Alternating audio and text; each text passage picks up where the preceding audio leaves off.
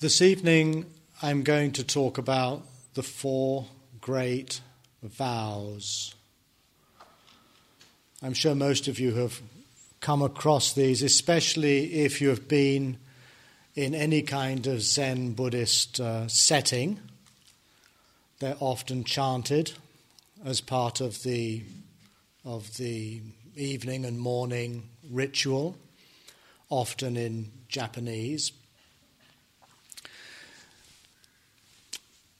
What they say, and I've put this translation together from a couple of versions I've found. Beings are numberless. I vow to save them all. Afflictions are endless. I vow to relinquish them. Dharma gates are infinite. I vow to pass through them. The way of the Buddha, I vow to practice it.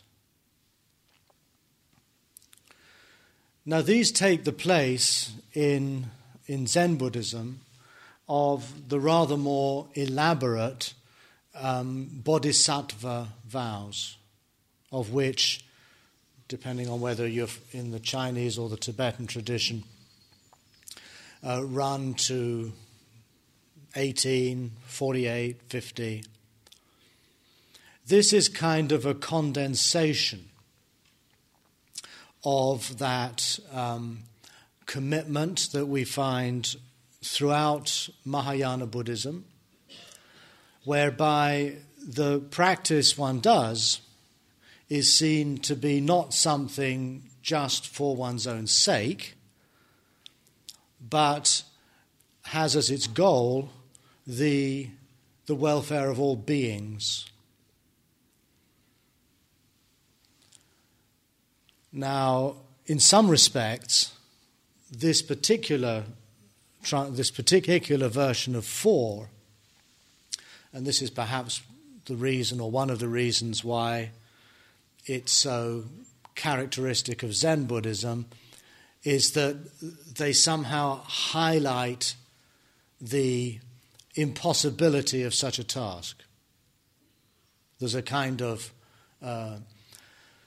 conflict or paradox built in to the whole vow that one takes. Beings are numberless. I vow to save them all. Well, literally, it's unlikely that you'll ever get to do that. If there are millions upon billions of sentient beings, and you only have at most 50 years to go, in this life at least, you're not going to make much headway. Afflictions are endless. I vow to relinquish them. How can you relinquish something that has no end? Dharma gates are infinite. I vow to pass through them. Well, then surely you'll be doing that forever.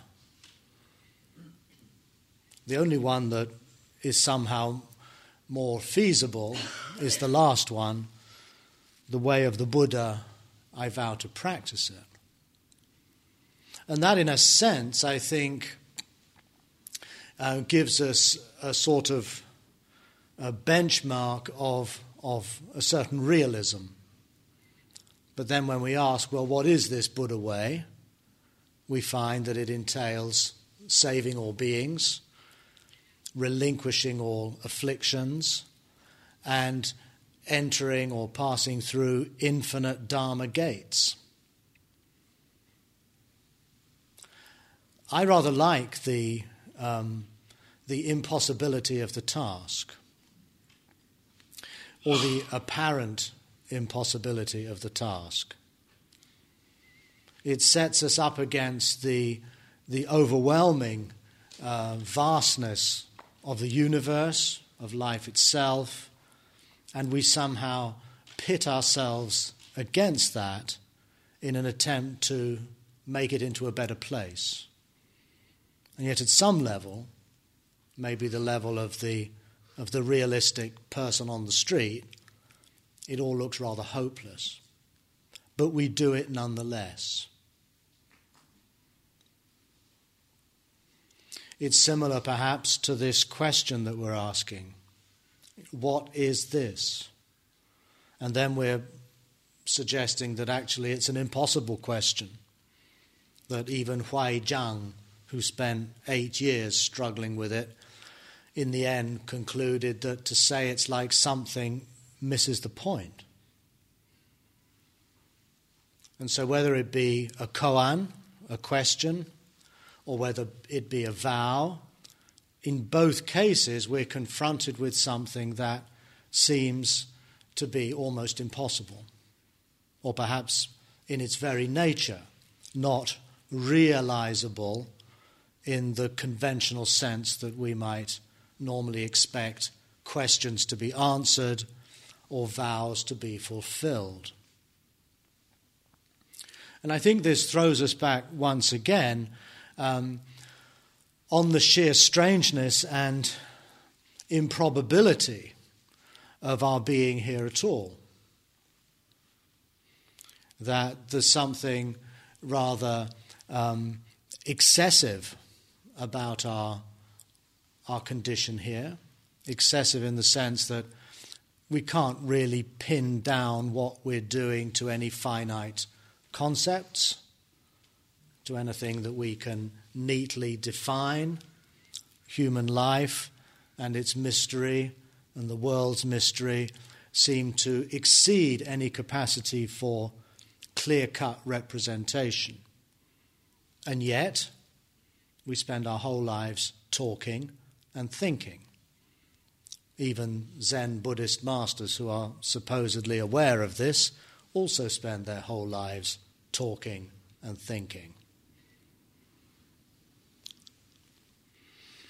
Now, this first vow, beings are numberless, I vow to save them all, it sometimes says. This starts, I feel, with an awareness of the suffering of the world. Why would you want to save numberless beings? Presumably because at some level you cannot accept, you cannot tolerate the fact that there is so much distress and so much frustration and pain and sheer unfairness in the world we live in. Whether we think of that as physical illness or mental illness, or just the sheer ravages of a body, a mind breaking down as they get older, or the fact that no matter how much we may yearn to live and to exist, in the end we will be condemned to die. And there's nothing much we can do about that. And we only nowadays have to pick up a newspaper or switch on the TV to realize that the extent of human suffering far exceeds our own small circle of acquaintances or friends and family, and there's plenty of suffering going on there. And yet when we look around the world, not only in the human realm, but amongst animals, amongst birds and insects and other forms of life, we find likewise an overwhelming sense of suffering. And having confronted that suffering, we now make this vow that although it is numberless, those who suffer, I'm going to save them. Sometimes the text says, I vow to liberate them. I prefer the word save. It suggests, let's say, a person drowning, or a person in great distress or or in great crisis, being able to somehow do something about it. Perhaps we could say to deliver them from that pain, or to liberate them from that misfortune that they're undergoing. But what does it really mean when we, as Zen Buddhists perhaps, religiously recite this vow on a daily basis? What does that actually mean? How does that actually make a difference to what you then do for the rest of the day? Or is it just some kind of nice Buddhist ritualistic commitment? For me, it has to do with being open to, and if possible, not shying away from, the suffering that confronts me on a daily basis. And I don't mean here just the suffering of others who are way beyond my immediate environment. But in a sense, this sense of suffering starts right at home with oneself.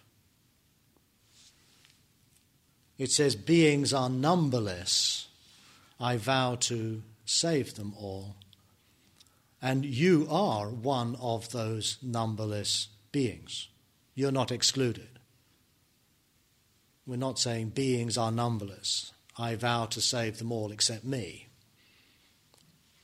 Arguably, this whole process of recognizing suffering has to start with the recognition of one's own.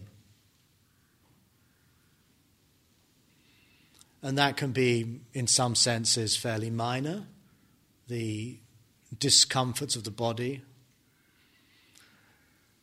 the anxieties that might beset us as we go through our day, or it may be a serious and painful illness of some kind, or it might have a more existential dimension, a sense of dread, a sense of anxiety or fear in the face of aging, in the face of sickness, in the face of our own mortality.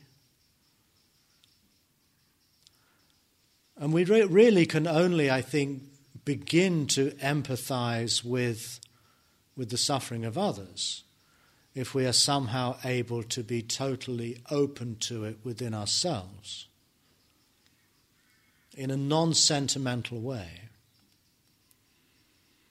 And doing sitting meditation, doing walking meditation, putting ourselves into a regime such as this, very often seems to magnify the edge of our own peculiar disquiet and ill-at-easeness, or sometimes simply the sheer pain of sitting, the difficulty involved there, the confrontation with this vulnerable and fragile and uncertain creature who is sitting on a cushion and asking itself, what is this? I think in many ways the question, what is this, is in fact an opening to the totality of our human condition. Of course, there are times, maybe when we're on retreat, maybe when we're just in the everyday course of things, in which we're perfectly happy. We may even experience a great sense of joy and well-being. And I hope that is the case. That makes this vow all the easier to accomplish. But at the same time, we're also aware that even the most rapturous experience is going to fade. It's going to turn into its opposite. It's going to be replaced by discomfort or depression, whatever it might be. That life is not something that we can realistically expect to be constant. particularly something as ephemeral as happiness.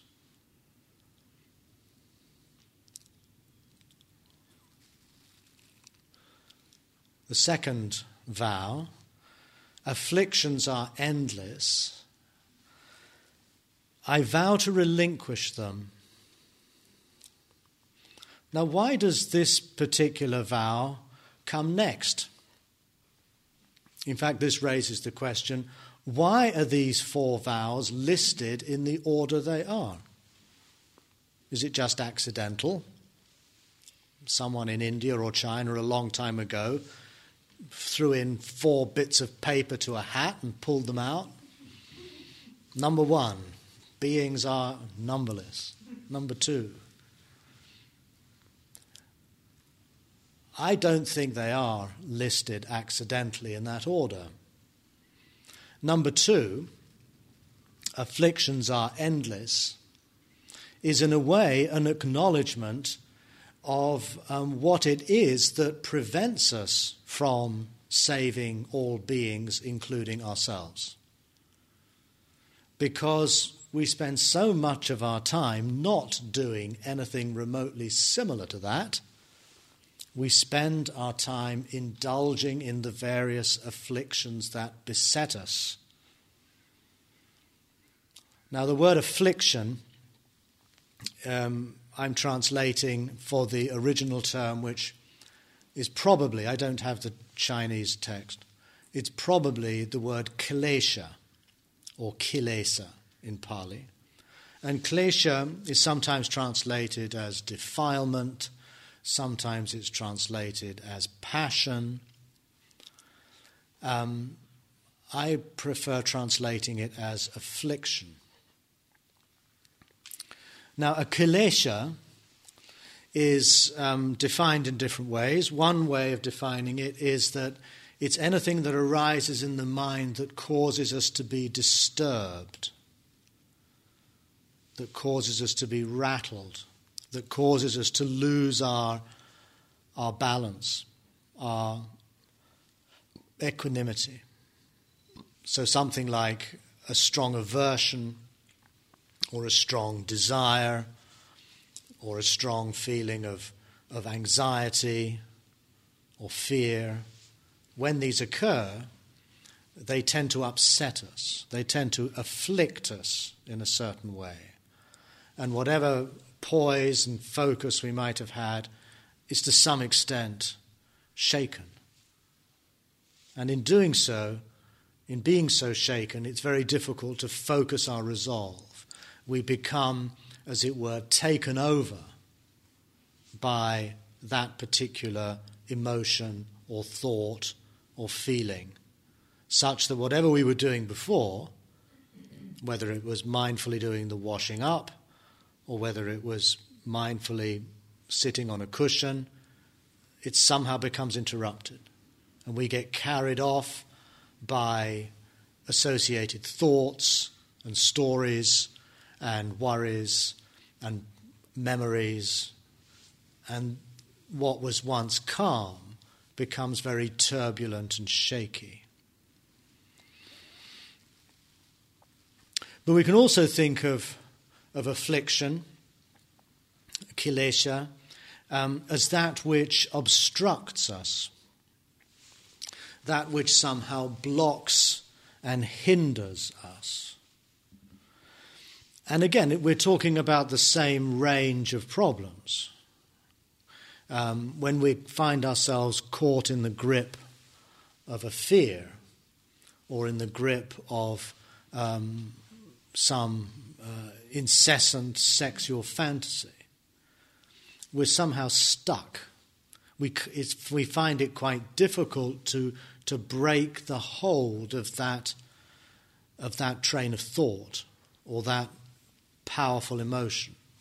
It takes us round and round and round. It keeps coming back. Very difficult to shake it off. And sometimes, in fact, the more you try to shake it off, a bit like a dog that's bitten you, it actually seems to revel in just biting a bit harder. And so the afflictions, I think, are those those states we get into,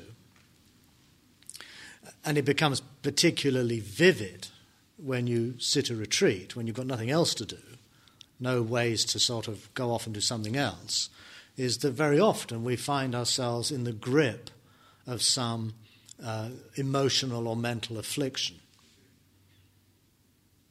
And we struggle with that, and we get frustrated by it, or we just try to sit and watch it, which is often the most effective way of allowing it to work itself out.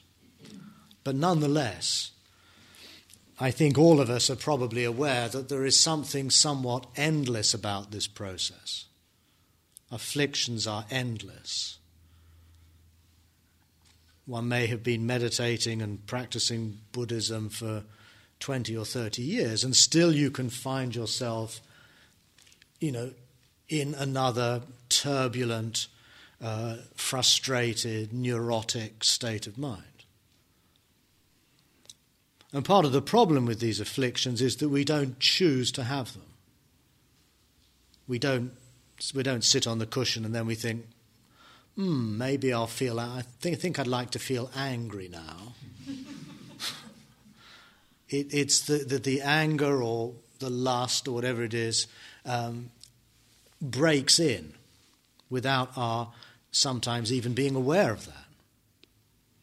That's one of the reasons why these afflictions are so problematic, because they kind of have their own autonomy. They interrupt, they break in, they start talking to us. A little voice pipes up. And the Buddha describes this in a metaphoric way as the demonic, as Mara. And you have all these stories in the canon where the Buddha's sitting down doing his Buddha thing, and then it says, and Mara came up to him and said, and this rather ghostly, tricksterish spirit figure appears on the stage and starts talking to the Buddha. Now, I don't believe in a world in which spirits descend from the heavens and start talking to me. Nowadays, I think we would understand this psychologically, because I'm quite aware of how when I'm perfectly content sitting on my bottom, watching my breath or something, that suddenly it's as though someone has entered into that space and struck up a conversation. But of course it's just another element of my own psyche that has invaded that tranquil space. Now the problem in the early tradition with Mara is that Mara is what limits us. Mara is what somehow keeps us stuck in a situation from which there appears to be no obvious exit. It's a huis clos situation. And instead of being able to make any kind of movement or any kind of development, we kind of feel that we're just going round in circles, that we're kind of trapped, we're kind of stuck, frustrated. And of course, sometimes the problem evaporates as suddenly as it occurred, and we find ourselves open once more, in a flow again, and then it slams shut. So the vow is to recognize that although these afflictions may be endless, I vow to relinquish them. Relinquish or abandon is the word that's usually used. I sort of prefer the idea of let go. I vow to let go of them. Relinquishment or abandonment suggests that we somehow cast them aside. I don't think that's actually possible. I think the most we can hope for is to find a way of being where we almost welcome them, don't resist them, but don't give in to them either, but rather just notice them play their way out. In other words, we become free and independent from them. And that, I think, leads quite logically, almost organically, into the next one. Dharma gates are infinite. I vow to pass through them. Now, what is a Dharma gate? I think this is an expression that we only really find in the Chinese tradition.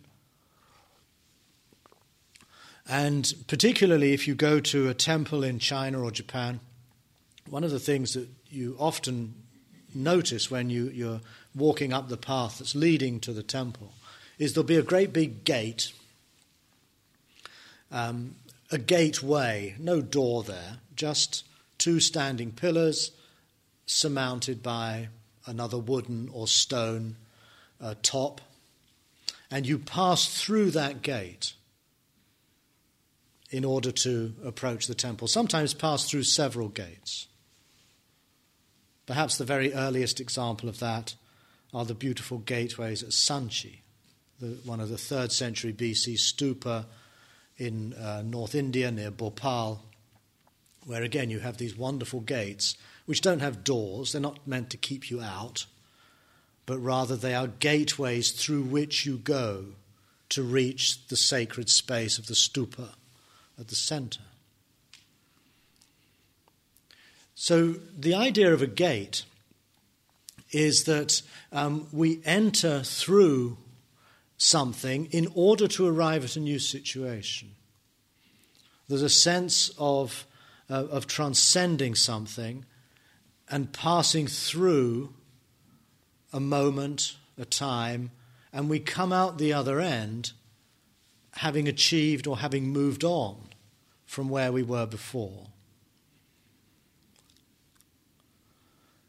Now, Dharma gates are sometimes interpreted to simply mean all of the different teachings of the Buddha, where Dharma just means teaching. And I think the more sort of orthodox account of this would be that you vow, as it were, to master all the teachings of the Buddha. That to me has a rather overly scholarly ring to it, and it suggests that the practice we do largely has to do with mastering the intricacies of Buddhist thought and practice. But if we take the word Dharma in a wider sense, which just means things, then I think Dharma gates are infinite because there are infinite situations in life that we can, as it were, penetrate and come through the other side wiser or more compassionate than when we started.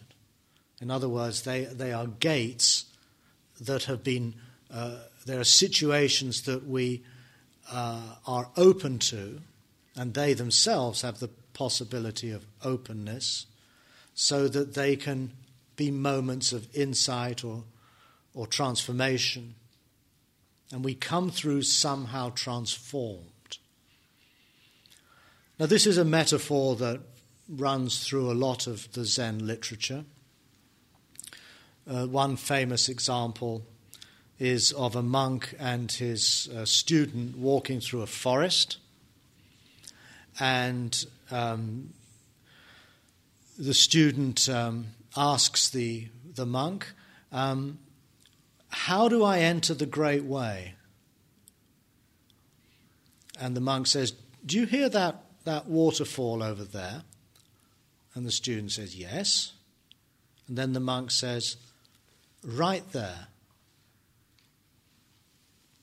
So the great way, rather than being a rather pompous Buddhist concept, becomes simply a metaphor for any moment.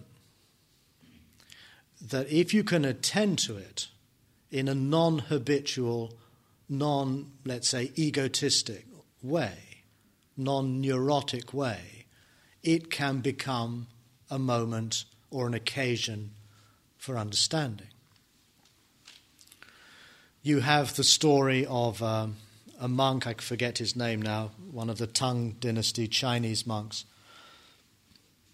who had spent years and years and years and years and years meditating in a monastery, probably doing much the same as we've been doing here.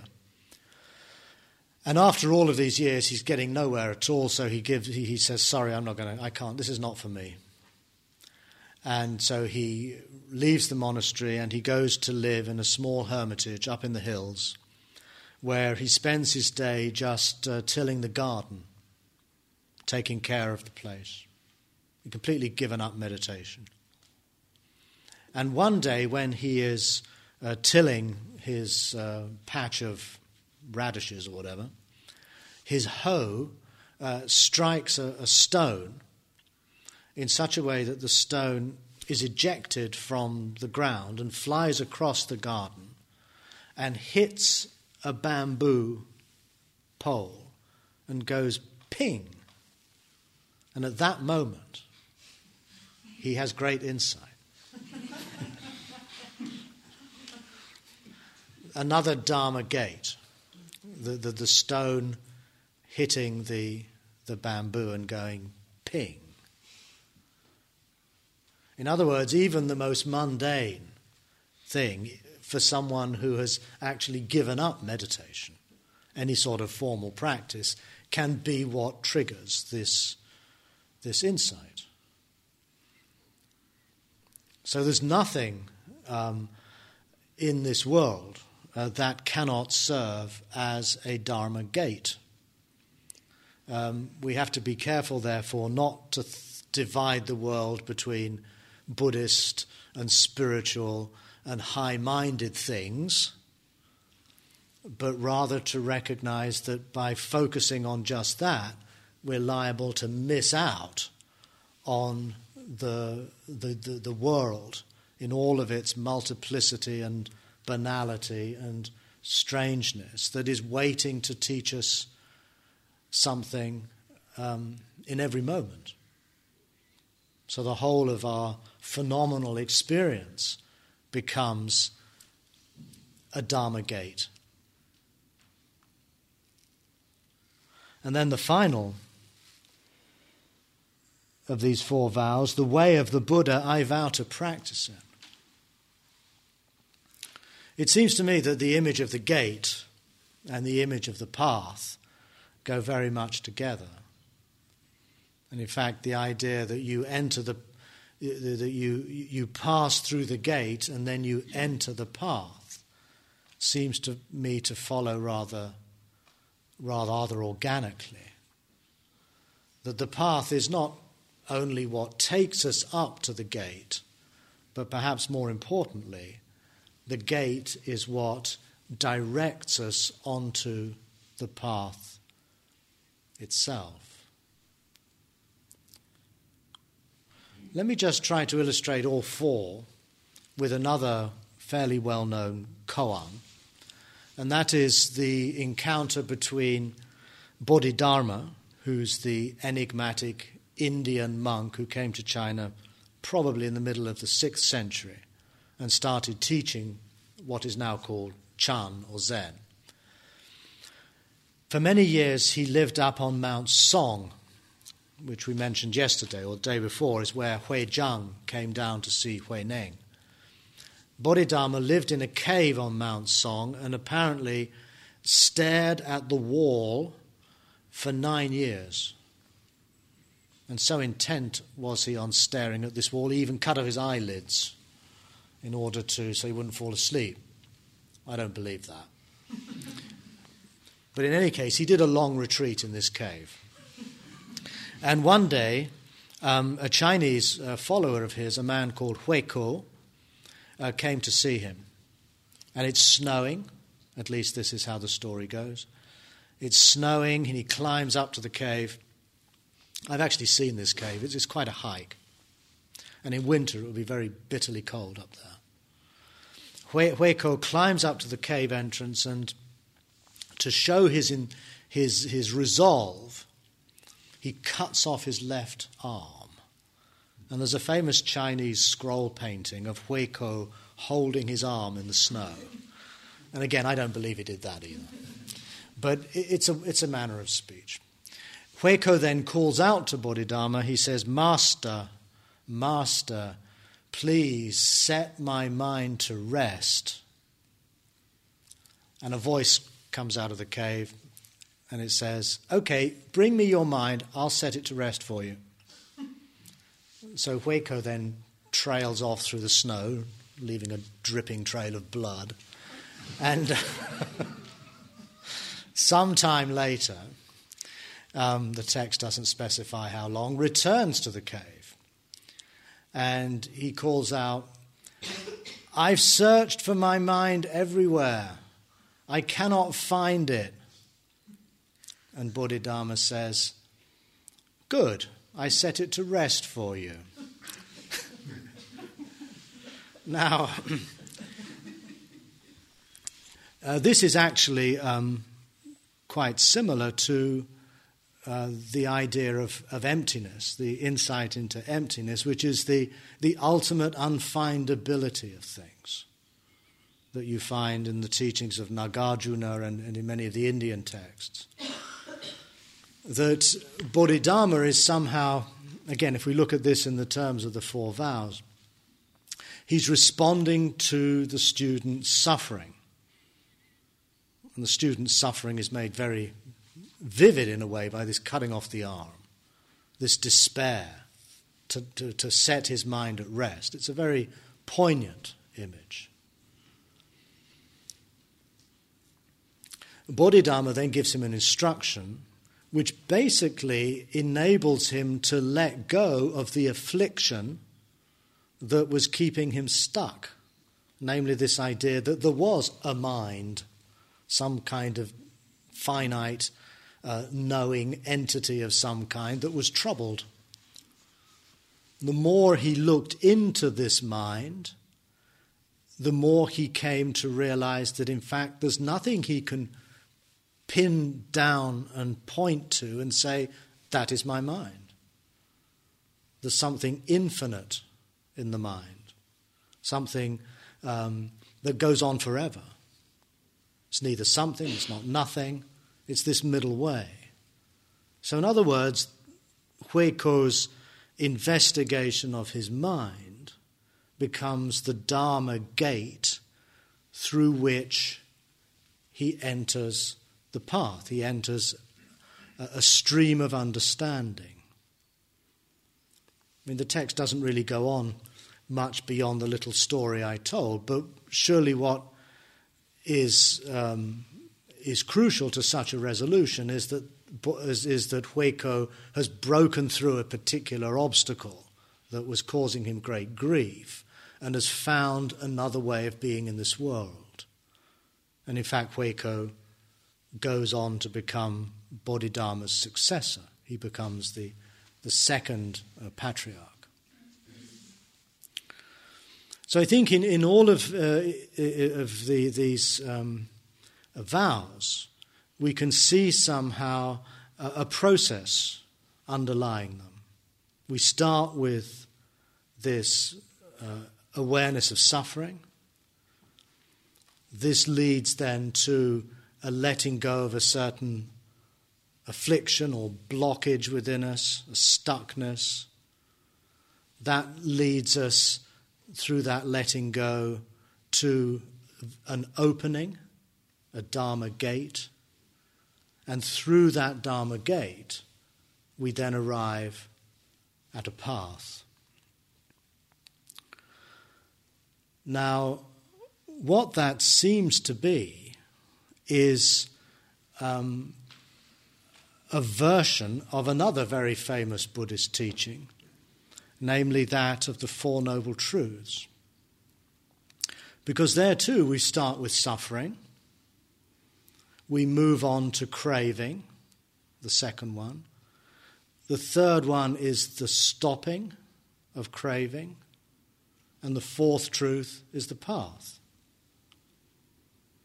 And if we think of the Four Noble Truths not as Buddhist doctrines, life is suffering, doctrine 1, the cause of suffering is craving, doctrine 2, the cessation of suffering is the cessation of craving, doctrine 3, the Noble Eightfold Path is the way to the cessation of suffering, doctrine 4. If we put that aside and we look at how each of these truths was presented by the Buddha as an injunction to do something, a task. Each truth is a specific task to be recognized, to be performed, and to be accomplished. This is all stated very clearly in the Buddha's first sermon. And so if we look at the four truths as four tasks, we find that the first truth is to fully know suffering. The second truth is to let go of grasping or craving. The third truth is to experience the stopping of that grasping. And the fourth truth is to create and to cultivate a path. In this way, we can also see why the Buddha laid them out in the sequence he did. Because one leads to the next, the second leads to the third leads to the fourth. By fully knowing suffering, we begin to get to the roots of what inhibits us from acting for the welfare of ourselves and others, namely that closure, that stuckness. As that begins to fall away, we experience moments of stopping, or technically nirvana, which is not the end of the process, but actually very much like a Dharma gate.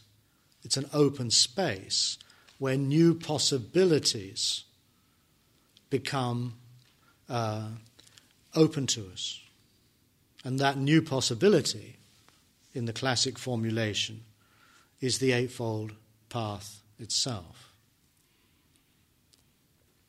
So, if we think of the Four Truths as the practice of four tasks and bringing them to some sort of fruition, it also has a kind of endlessness about it. We can see how that might well be what underpins or serves as the foundation for these four vows. If anything, the four vows ratchet up the task nature of this practice into a vow, into a commitment. So the four truths here become four vows, four commitments. In other words, more than just tasks, but tasks to which you commit yourself. So beings are numberless, I vow to save them. Afflictions are endless, I vow to let go of them. Dharma gates are infinite, I vow to pass through them. And this is the way of the Buddha, I vow to practice it. We find the same sequence, the same pattern. And we see that what's at stake here in this practice is not arriving at some shattering illumination called enlightenment, some transcendent vision into our true nature or something like that, although that may happen, I hope it does. But rather we have to see that as part of a much more much more complex process that starts, in fact, with our opening up to the suffering of the world, and then proceeding to respond to that, not by shying away from it or ignoring it, but actually allowing it to touch us in such a way that our very perspective on what life is about begins to change. And we become less and less preoccupied with getting what we want, getting rid of what we don't like. And that falls away, which revealing new possibilities of living here on this earth with others, which, in the end, bring us into another way of life. And it's that way of life, I think, that frames or contextualizes this specific practice of meditation we're doing here. This is not an end in itself.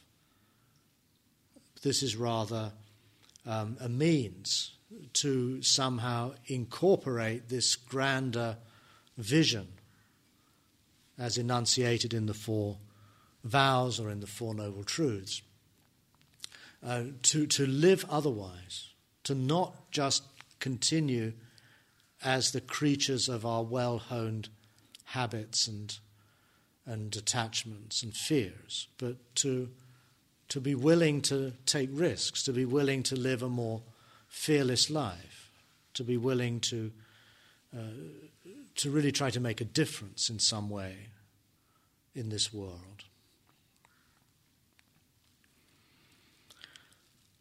So that's what I have to say this evening. I had a couple of questions that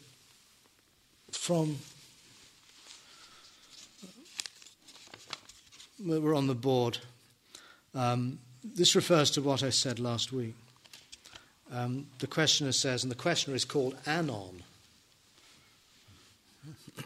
I don't want to live like my head is on fire, too much of that in the past, nor do I want to live sucking on the teat, too much of that in the past. Is there a middle way? I hope so. But again, one shouldn't take these things too literally. I do feel that the middle way is not... I don't feel that the middle way is a sort of comfortable compromise.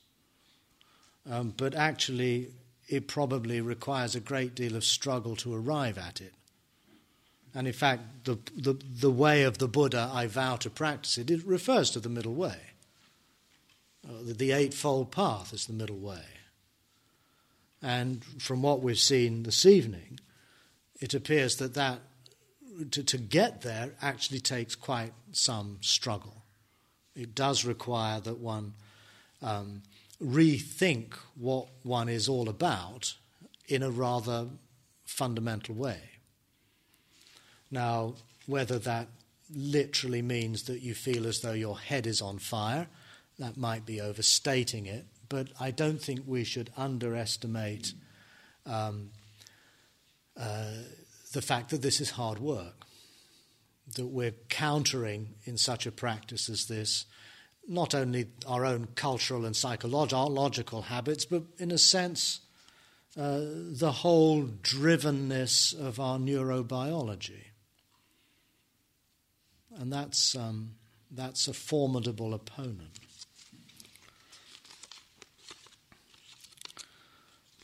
I wondered if you could say something about how a seductive and hedonistic lifestyle can be when this breath could be your last, and how to creatively engage with not being seduced. P.S. Especially if there is no God.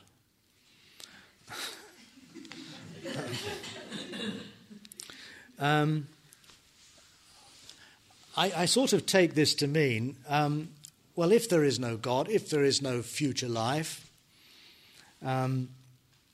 what's wrong with just living a life of pure, selfish self-indulgence, a seductive and hedonistic lifestyle? What's wrong with that? The fact of that this question is being asked on a meditation retreat suggests that the questioner doesn't really fully believe it. And I also don't think, at least it's not been my experience, that people adopt a seductive and hedonistic lifestyle upon rational consideration. Having weighed up all the possibilities, I'm going to live a life of reckless abandon. It doesn't work like that. So I think the questioner is posing a hypothetical question. And also, I think we have to be careful not to be too influenced by a rather otherworldly, renunciant streak that definitely runs through Buddhism.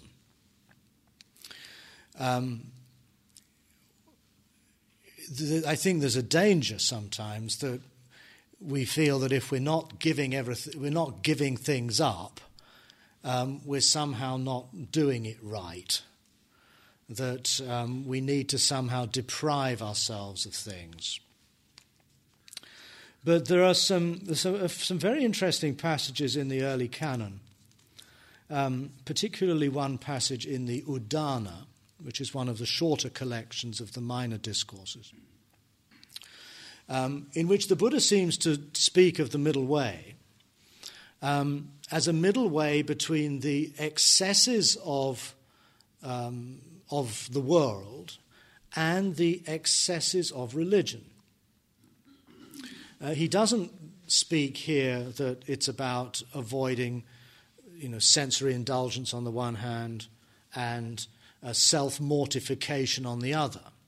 He actually describes self-mortification in this context as celibacy, pure livelihood, and taking vows and virtues. Now, when you read that passage, you sort of go, wait a minute, I thought we were supposed to be doing that. Being virtuous, taking vows, being celibate if possible, and leading a pure life. And the Buddha seems to be saying that too can be a trap. That too is just another thing to which we can become attached. And the middle way, I think, is peculiarly elusive because it's so easy to think that once I give up being a sensual, hedonistic person, and then I become a holier-than-thou, goody-goody Christian, Buddhist, Muslim, Rastafarian, or whatever it is, I've somehow solved the problem, rather than recognizing that what one has done is just switched one set of attachments for another. The middle path, at least in certain of these passages, suggests not a necessary abandonment of pleasure. There's nothing particularly wrong in pleasure. But on the other hand, nor does it entail a kind of commitment to deprive myself of pleasure. This middle path is rather elusive. And I see really no big problem with enjoying oneself, enjoying the things of life. And again, it's an element that you find, it's one of the elements that I like about Zen Buddhism. When you read a lot of these stories about, especially the masters of the tongue period, or you read the lives of some of these later monks and practitioners, and you don't have the sense, as you do sometimes when you read about the lives of the great arhats and so on, that these are joyless people. In fact, there's a wonderful playfulness that seems to come from their practice, a wonderful sense of the enigmatic, and at the same time also an ability to engage in creative activities, in poetry, in painting, in art. And so much of the imagery is not dour, serious iconography, but rather almost the opposite of that. Very light brush strokes, a kind of a playfulness, a spontaneity, which to me speaks of a great sense of joy.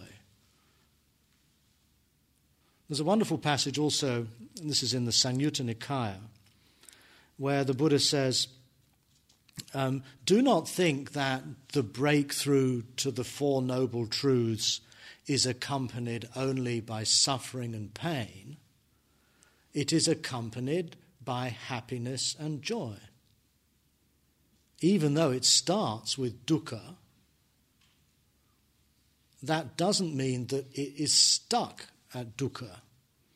If it were, then it would quite clearly be a recipe for some sort of gloom. But in fact, dukkha is what enables us to bring our lives to a deeper pitch, as it were, whereby we begin quite naturally to lose some of those habits that cause us to get stuck and rigid and uptight and afraid. And it's when those things begin to fall away that another way of living in this world opens up. The goal of this practice is not, I think, nirvana, but rather the opportunities that open up once these habits of mind begin to fall off, and that another way of being in the world becomes possible. And if that's not a life that is to some degree joyful, although without obviously ignoring the suffering that is also around us, then I wonder what it was really all about and all for. So in some senses it is a hedonism. I mean, hedonism just means a seeking for well-being, for contentment, for pleasure. I think the difference is that we begin to find our well-being in places that are more fulfilling, rather than just getting transitory hits of pleasure every now and again.